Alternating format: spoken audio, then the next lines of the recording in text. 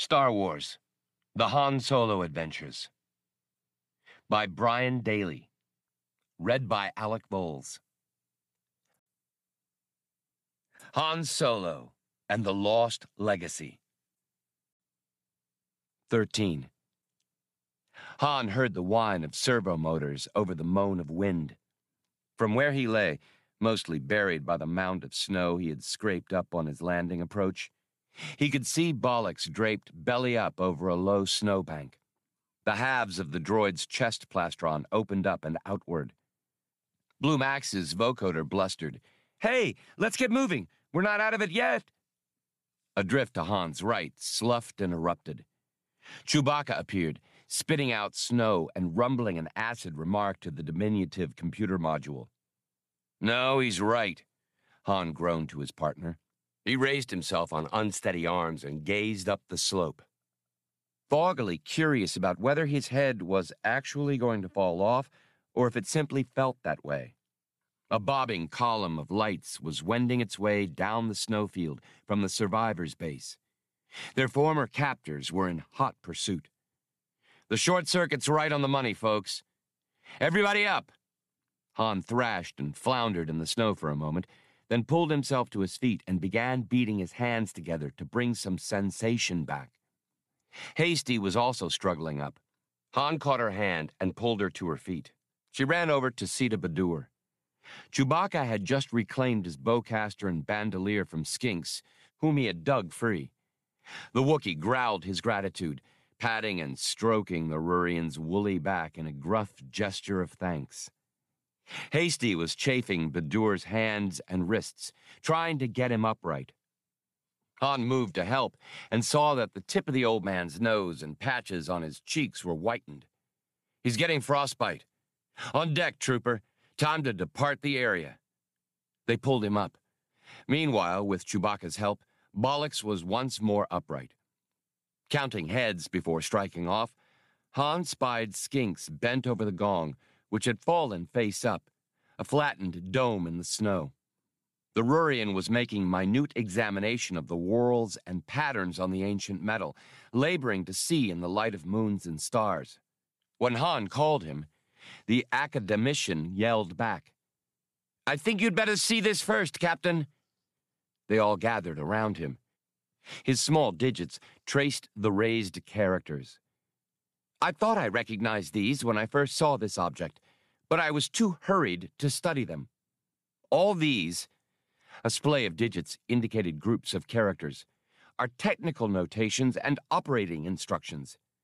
They have to do with pressure equalization and fastening procedures." "Then it comes from a hatch," Badur concluded, his muffled voice coming through hands cupped to thaw at his cheeks and nose. "Some kind of decorative facing off an airlock hatch. A big one." Skinks agreed. "A peculiar and rather ostentatious appointment, but that is the case. Those several larger characters there in the center give the vessel's name." He turned bulbous red eyes to them. "It's the Queen of Ranroon." In the middle of a tumult of voices, human, non-human, and electronic, Han stood imagining the treasure of entire worlds. Though cold, near exhaustion, pursued and starved, he suddenly found himself charged with limitless energy and a dramatic determination to live and to claim the Queen's wealth. They were interrupted. Han's thoughts and the confused conversation springing from Skinks's revelation were cut short by a long note sounding in the night, a wail from a hunting horn or other signaling device. That brought them all up short. The bobbing lights of the pursuing survivors' column were now well down the slope.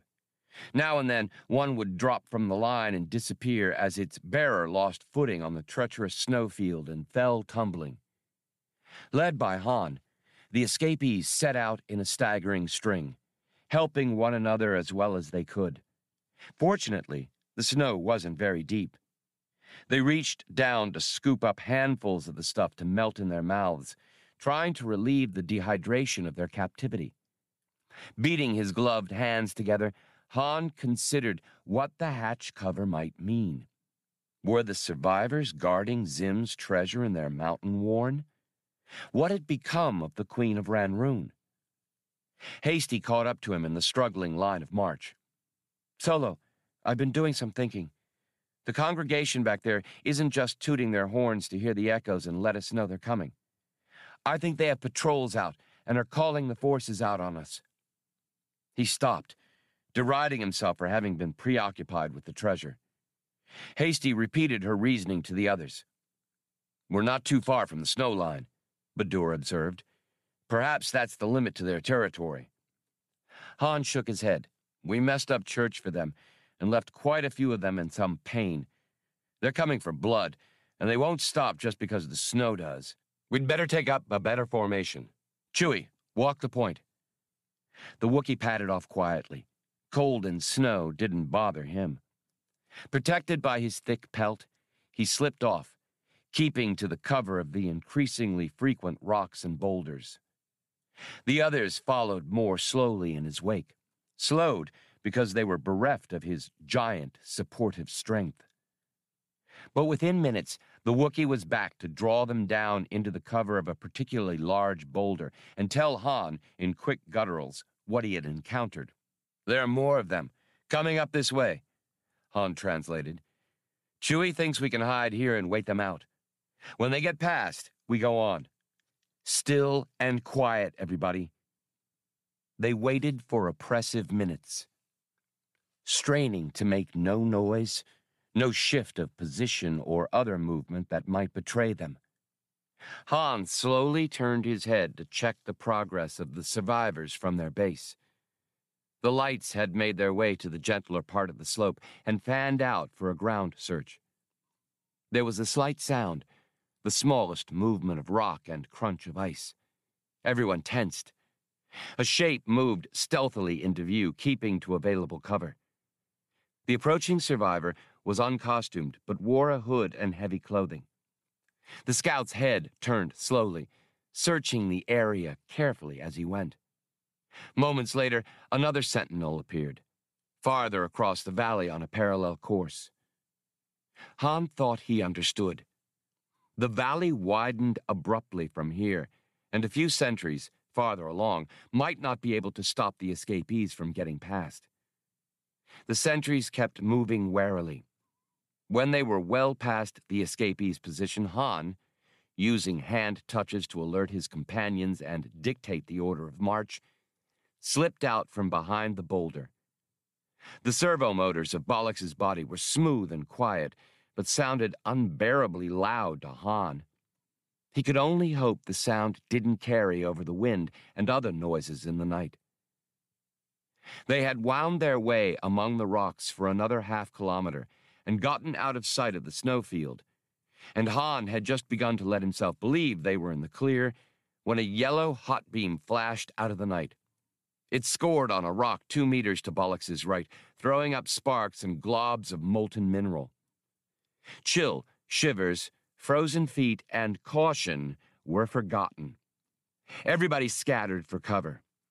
Hasty brought her disruptor pistol up for a return shot, but Han whispered, "Don't. He'll pick up your position from the flash." Anybody see where the shot came from? Nobody had. Then sit still. When he fires again, we'll nail him. Aim for the point of origin. Solo, we haven't got time to sit here, Hasty rasped fiercely. Then start tunneling, he suggested. But instead, she groped, found a stone that fit her palm, and heaved it. It clattered among the loose rocks. Another heat beam flashed yellow from the shadows at the side of the valley. Han fired instantly and kept on firing. The others, slower than he, joined a moment later with a torrent of blaster, power pistol, disruptor, and bowcaster shots. Hold it! Hold it! Han ordered. I think we got him. Do we move on? Asked Badur. Han didn't think the light and reports of the shots would have been detectable back on the slopes. Not yet. We have to be sure we won't get back shot. Besides, I saw a gleam of metal where the heat beams came from. Maybe there's a vehicle there, or some supplies. He shivered from the mountain air. Anything'd be a help. Then someone must investigate, Skinks declared, and was away before anybody could stop him, flowing between the rocks with his antennae held low, nearly impossible to see. I'll have to warn him about those heroics, Han thought. He's come a long way. To break the tense silence, he whispered to Badur, "See what happens? First you go off metal chasing to get our weapons back, and now Skinks figures he's the valiant warrior." The old man chuckled softly. "The guns came in handy, didn't they? Besides, it gave Chewbacca a chance to pay back his life debt." Han blinked. "That's right." "Hey, what do you mean Chewbacca? We both came back for you." Badur only laughed. Just then, Skinks called over excitedly, "Captain, over here!" They went, slipping and stumbling with haste, but still keeping low. They came to an overhang of rock, having to duck to pass under it. From the black regions within issued Skinks's voice. "I found a glow rod, Captain Solo. I'll turn up the rheostat a bit." A faint glimmer showed them the Rurian's face. He had found a low, wide cave that reached in farther than they could see. The body of the single sentry was sprawled in death, hit by several of their blasts. But what excited Skinks was what had been under guard there. "Look, a cargo lifter." Han took the glow rod. "Hover raft of some kind." He climbed into the open cockpit of the flatbed aircraft. "Looks like it was on downtime. There are a lot of burned-out components on the floorboards, and the control panel covers are still off." He brightened the glow rod. There were 2 more hover rafts nearby, access panels open, gutted and cannibalized for the parts that had gone to repair the first. Han slid the notched hover bar down. The craft rose a bit. He flicked controls. The board was clear. "Hop in. My meter's running." They rushed to comply, ducking to keep from bumping heads on the cave ceiling. With one foot on a mounting step, Badur paused. "What was that?" They all heard it, the sounds of running, voices, and the clatter of weapons. "Hot pursuit," answered Han. "No time to punch tickets, folks. Stay gripped." He rammed up the impeller control, red zoning the engine. The hover raft shot out of the cave, nearly losing Bollocks, who had been in the process of boarding. Badur and Chewbacca dragged him aboard. The survivors were closer than Han had thought. They had assumed positions around the cave and were closing in on it. The hover raft zoomed from the cave near ground level, engines complaining. 1 or 2 survivors had the presence of mind to shoot as the raft flashed by, but most either stood frozen or sought a lower elevation to keep from being run down. The few shots went wild, and Hasty put out a few rounds at random to keep the survivors' heads down. The raft tore through a wide arc and headed down the valley. "Where to, citizens?" Han grinned. "Just turn on the heaters," yelled Hasty. The valley widened quickly, then gave way down to an open plain, carpeted with bobbing, spindly amber grass. The hover raft was equipped with rudimentary navigational gear. Han set a course for Juok's mining camp. Not wanting to use the raft's running lights, he cut his speed back and peered through the windshield, thankful it was a bright night. The wind of their passage snatched the warmth out of the heater grids. Hasty discovered a folded tarp in one corner of the cargo bed and pulled at it, but stopped and called to the others. "Look at what they had on board." Han couldn't turn from his steering, but Chewbacca, sitting next to him, pulled a handful of the tarp over the back of the driver's seat. Carefully fastened to the tarp were strands of plastic, meticulously fashioned to look like the amber grass of the plains. A camouflage cover. "This crate comes equipped with an aerial sensor, too," Han noted. "With a little warning and time to cover up, this thing would be just about impossible to spot without first-rate equipment." And the cave had been big enough to hold more rafts like this one. But that left the question of how a group of primitives like the survivors, on a back-eddy planet like Dalalt, had set up an operation like this.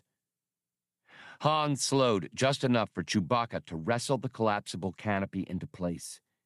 They crowded onto the short couches of the cramped pilot-passenger compartment, lit by the glow of the dashboard instruments and Bollocks's photoreceptors.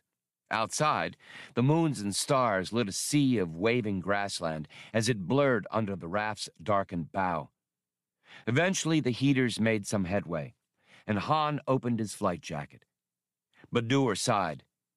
If that was the Queen's log recorder disc back there, we can write it off. The antenna mast destroyed it completely. Han posed the question. But how did the survivors get it in the first place? I thought it was back in the vaults. They were talking like it's been theirs all along, Hasty put in, shifting in a futile attempt to find more room between Bollocks and Badur in the back seat.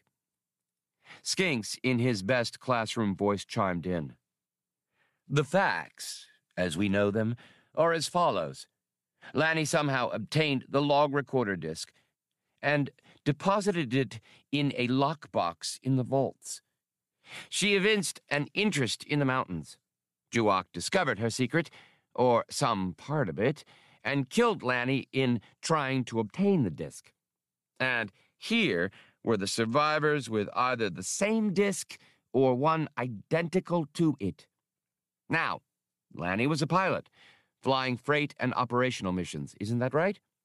Suppose she happened to be airborne when the survivors were holding one of their outdoor ceremonies and either traced their signal or saw the light. Han nodded. She could have landed somewhere, scouted and bagged the log recorder. He trimmed the craft and corrected its course a bit. Hasty agreed. She could have. Dad taught her to fly, and a lot about wilderness survival and reconnaissance. Badur picked up the thread. So she put the disc in the lockbox and stopped off across the lake to see if she could detect a bounce or signal leakage, or find out anything about the survivors' base, or if she'd stirred them up. I bet the treasure's back there under the mountain. They rode in silence for a time. Then Han spoke. That would only leave two questions. How to get the Falcon back, and how to spend all that money. Han's best efforts failed to nurse much speed from the antiquated raft. He kept the airwatch sensor on, depressed as low to the horizon astern as possible, but he detected no pursuit. He was still unsatisfied, having come up with no conclusions as to what the survivors had been doing with those cargo craft, what the hatch face off the Queen of Ranroon actually meant, or how it was all connected with the treasure. Delalt's sun set off a purple dawn. Grassland disappeared under the hover raft's bow. They had nearly crossed the basin of grassland formed by a curve in the mountain range and were bearing toward the mining camp when Bollocks leaned over the driver's seat and said, Captain, I've been making communication monitoring sweeps as you ordered, listening for activity on the survivors' frequency. Han immediately became anxious. Are they on the air? No, answered the droid. After all, their antenna mast was destroyed. But I also checked other frequencies mentioned in Skinks's tapes, and I found something peculiar. There are transmissions on a very unusual setting coming from the direction of the campsite. They're odd because, although I can't pick them up clearly, they appear to be Cyber Command signals. Han's brow furrowed. Automata command signals? Mining equipment? He asked the droid. No, answered Bollocks. These aren't the usual heavy equipment patterns or industrial signals. Badur turned the raft's commo rig to the setting Bollocks had been monitoring, but was unable to pick up anything clearly. Taking a bearing from the droid, Han changed course minutely and made a slow approach toward the mountains. Setting the airwatch sensor to full scan, he readied Chewbacca and the others to pull the camouflage tarp over the raft at a moment's notice. He came in slowly, taking his direction from the droid. They had already walked into one trap by investigating signals, and, though it was important that they find out what these new ones meant, Han had no intention of being ambushed a second time. He lowered the raft's lift factor until it was bending the grass down, barely clearing the ground. "Signal's strengthening, Captain," advised Bollocks. They were approaching a rise in the plains, a ripple in the landscape preliminary to the sloping of the mountains. Han settled the hover raft in behind the rise and got out of the craft. Parting the grass delicately, he and Chewbacca belly crawled to the crest to have a look. Less than a kilometer away, the foothills began. Han squinted through his blaster's scope. "There's something down there, where that gully comes down to the plain." The Wookiee agreed. They withdrew with care and told the others what they had seen. Sunrise was near. "Skinks and Hasty, take lookout on the rise," Han directed. "Bollocks and Badur, guard the raft. Chewie and I will move in. You all know the signal system. If you have to get out, at least you've got a boat now." None of them made any objections, though Hasty looked as if she wanted to. The Millennium Falcon's captain and first mate split off to the right and left of the rise, moving stealthily through the tall amber grass, each of them keeping careful count in his mind. They had worked together so often that they automatically orchestrated their moves, without benefit of chrono or signal. Han swept left, approaching the anomaly in the terrain that had attracted his attention. As he had thought, the lumps at the base of the foothills were a cluster of camouflage covers, a little too sudden and consolidated to be part of the landscape. He saw no sentries or patrols, no surveillance of any kind, and so changed course to his right. He heard something in the grass that might have been a small insect's buzz. The sound scarcely traveled a few meters. Han assumed his partner's signal had been sounding for a while. He homed to it, parted a tuft of grass, and met his co-pilot with a grin. They talked in quick hand motions. Chewbacca's recon had yielded the same results as Han's, with one addition. There was a guard, evidently a survivor, walking a slow post. They made their plan and moved forward again. Han's first inclination was to use the stun gun carried by Badur, but there was too much chance that someone would hear the discharge or see the blue light of the shot. The sentry was dressed in Common Dalshan mode, rather than in survivor garb. He strolled along his circuit carelessly, armed with a Kell Mark II heavy assault rifle. He carried the Kell at a sloppy shoulder arms. Like sentries in most of the places Han had ever seen, the man was convinced that nothing would happen and that he was walking guard for no good reason. He sauntered past, thinking thoughts of no great consequence, which was just as well. Those idle thoughts were dispelled a moment later when a hulking shape rose out of the grass behind him and expertly tapped him behind the ear with a bowcaster butt. The guard fell face first into the grass. Han retrieved the heavy assault rifle, and the two partners made a hasty scout of the area. There were no more guards, but the thing that had attracted Han's attention through the blaster scope proved most interesting. All manner of ground effect surface vehicles, all of them cargo models, were gathered there under camouflage covers, secured. A quick series of random checks revealed no cargo aboard any of them. What'd they need 20 flatbeds for? Han wondered aloud as he waved his companions forward. Plus 2 or 3 back at the mountain base? The others came up behind them. Badur explained that they had secured the stolen hover raft with its own camouflage cover, behind the rise. They helped Han and Chewbacca in a precautionary smashing of the fleet's communication equipment. None of them could come up with a plausible reason for the strange gathering of craft either. "There's a gully leading up into the foothills," Han said, jerking his thumb. "How far are we from Juok's mining camp?" "Straight up that way," Hasty told him, indicating the gully. "We can work our way along a few ridge lines and we'll be there. Or we could go along the valley floors and washes." Han hefted the Kell rifle. "Let's move out now. We'll all go. I don't want to leave anybody behind in case we get a break and get the Falcon back. We can raise ship right away." They started into the foothills, eyes darting nervously for any sign of ambush. Bollocks, monitoring, picked up no evidence of sensors. The gully's floor had been sluiced by rains down to hard stone, scored and chewed as if heavy equipment had passed over it. They had seen no track or tread marks on the plain, but the resilient grass probably wouldn't have held them. Bollocks reported that the automata command signals were much stronger now. "They're repetitive," the droid informed them, as if someone is running the same test sequence over and over. The gully cut through the first two ridges and gave out on the next, the highest they had reached. The ground here was all rock, still showing signs of the passage of what Han assumed to be machinery. That the survivors had some special interest in Juok's camp was obvious. It remained to be seen if it had to do with the treasure. But uppermost in Han's mind was recovery of the Millennium Falcon. They topped the ridge, advancing at a low crawl to look down into the valley below.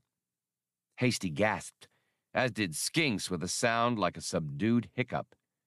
Bollocks gazed without comment, less surprised than the others.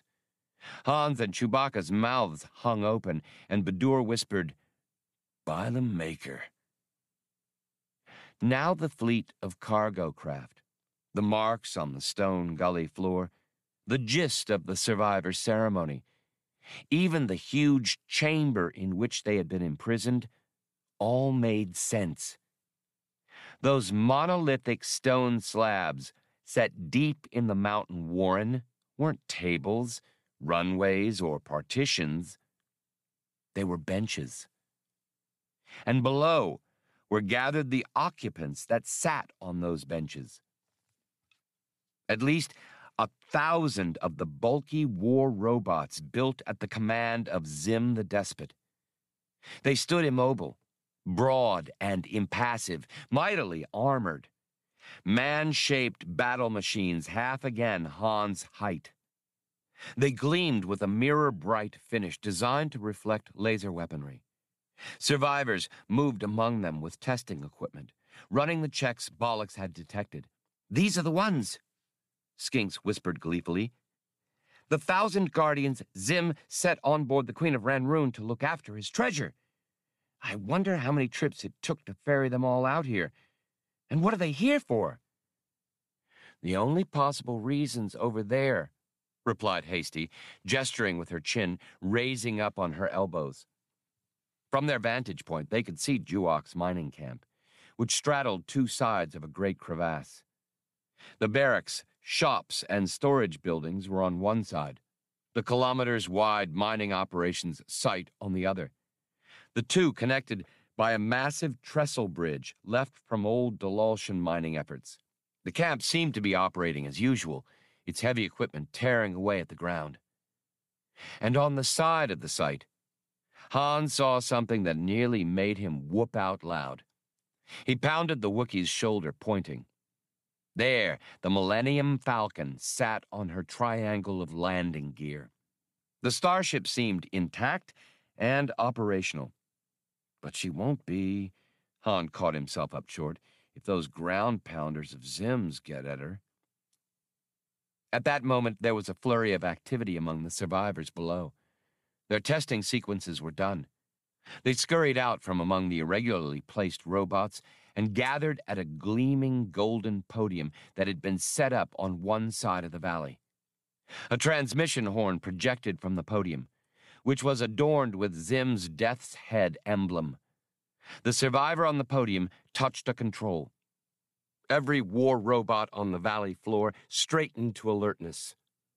Squaring shoulders, coming to stiff, straddle-legged attention. Cranial turrets swung. Optical pickups came to bear on the podium. The survivor on the podium spoke. "He's calling the Corps commander forward," Skinks explained in a muted voice. "I know that man on the podium," Hasty whispered slowly. Then more quickly, "I recognize the white blaze in his hair. He's the assistant to the steward of the treasure vaults.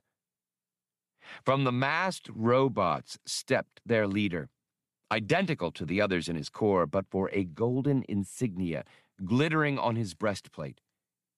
His rigid, weighty tread shook the ground, the epitome of military precision, his movements revealing immense power. He halted before the podium. From his aged vocoder came a deep, resonant question. Skinks translated in whispers. "What do you require of the Guardian Corps?" the machine intoned. "That with which you were entrusted is now in jeopardy," answered the survivor on the podium, the steward's assistant. "What do you require of the Guardian Corps?" repeated the robot, uninterested in details. The survivor pointed. "Follow the gully trail as we've marked it for you. It will bring you to your enemies. Destroy all that you find there. Kill everyone you encounter." The armored head regarded him for a moment, as if in doubt, then replied, "You occupy the control platform. The Guardian Corps will obey. We will pass in review as programmed, then go forth." The Corps commander's cranial turrets rotated as he issued the squeals of his signalry. The war robots began moving, forming an irregular line, moving just as their commander had. Without cadence or formation, they grouped to one side of the podium. But as they passed it, the transmission horn's command circuitry automatically directed them to assume their review mode. From a massed group, they separated into ranks and files as they passed the podium, 10 abreast, heavy feet rising and falling in step. With their corps commander at their head, the 1,000 war robots marched, completing a circuit of the little valley. Even the survivors were hypnotized by it. The sight of their ancient charges walking again was nothing less than magical to them. Metal feet beat the canyon floor. Arms as thick as a man's waist swung in unison. Han wondered if Juok's people wouldn't be able to hear their approach even over the sound of mining operations. At some unseen signal from their corps commander, the robots stopped. The commander came around to face the podium with a rocking motion. From his vocoder boomed the words, "We are ready." The survivor on the podium instructed the robots to stand fast for a time. "We go now to a vantage point, from which we will observe your attack. When we are in place, you may proceed against the enemy." He and the other survivors hurried off to watch the carnage. Presently, the air was still. The war robots waiting patiently, the only sound the distant buzz of the mining camp. "We've got to get to the camp first," Han declared as they drew back from the ridge and got to their feet.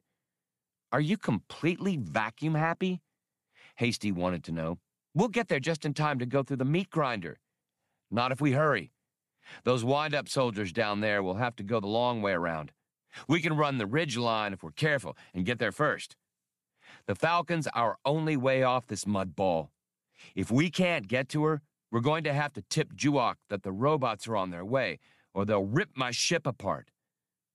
He wished he could figure out why the survivors were intent on destroying the mining camp and slaughtering its personnel. "Everyone keep up. I'll go first, then Hasty, Skinks, Badur, Bollocks, and Chewie on rear guard." Han put the heavy assault rifle across his shoulders and set off, the others falling into their assigned places. But when Chewbacca beckoned Bollocks, the labor droid hesitated. "I'm afraid I'm not functioning up to specifications, First Mate Chewbacca. I'll have to come along as best I can." The Wookiee was torn by indecision for a moment, then trotted off after the rest, making it clear with hand motions and growls that Bollocks was to come along as quickly as he could. The droid watched Chewbacca disappear from view, then opened his chest plastron so that he and Blue Max could speak in vocal normal mode, as they preferred. "Now, my friend," he drawled to the little computer module, "perhaps you'll explain why you wanted us to stay behind. I practically had to lie to First Mate Chewbacca to do it. we may very well be left behind. Max, who had taken in the situation via direct linkage with Bollocks, answered simply, I know how to stop them. The war robots, I mean. But we'd have to destroy them all to do it. We need time to talk it over, Bollocks. And Blue Max related the plan he had conceived. The labor droid responded even more slowly than usual. Why didn't you mention this before, when Captain Solo was here? Because I didn't want him to decide. Those robots are doing what they were built to do, just like we are. Is that any reason to obliterate them? I wasn't even sure I should tell you. I didn't want you to blow your primary stacks in a decisional malfunction. Wait, what are you doing? The labor droid's chest plastron was swinging shut as he towed the edge of the ridge. Seeking alternatives, he explained, stepping off. Bollocks slid and stumbled and plowed his way down the slope to the valley floor, working with heavy-duty suspension of arms and legs to keep from being damaged. At last, he came to an awkward stop at the bottom amid a minor avalanche. Standing erect, he approached the war robots, who waited in their gleaming, exact formation. The Corps Commander's cranial turret rotated at Bollocks's advance. A great arm swung up, weapons apertures opening. Halt! Identify or be destroyed. Bollocks replied with the recognition codes and authentication signals he had learned from Skinks's ancient tapes and technical records. The Corps Commander studied him for a moment, debating whether this strange machine ought to be obliterated. Recognition codes or no. But the war robot's deliberative circuitry was limited. The weapon arm lowered again. Accepted. State your purpose. Bollocks, with no formal diplomatic programming to draw upon and only his experience to guide him, began hesitantly. You mustn't attack. You must disregard your orders. They were improperly given. They were issued through command signalry of the podium. We must accept. We are programmed. We respond. The cranial turret rotated to face front again, indicating that the subject bore no further discussion. Bollocks went on doggedly. Zim is dead. These orders of yours are wrong. They do not come from him. You cannot obey them. The turret swung to him again, the optical pickups betraying no emotion. Steel brother, we are the war robots of Zim. No alternative is thinkable. Humans are not infallible. If you follow these orders, they'll lead to your destruction. Save yourselves. He could not admit that it would be by his own hand. The vocoder boomed. Whether this is true or not, we carry out our orders. We are the war robots of Zim. The Corps Commander faced front again. The waiting time has elapsed. Stand aside. No further delay will be tolerated. He emitted a squeal of signalry. The ranks of war robots stepped off as one, arms swinging. Bollocks had to spring aside to keep from being trampled beneath them. His chest plastron swung open as he watched them go.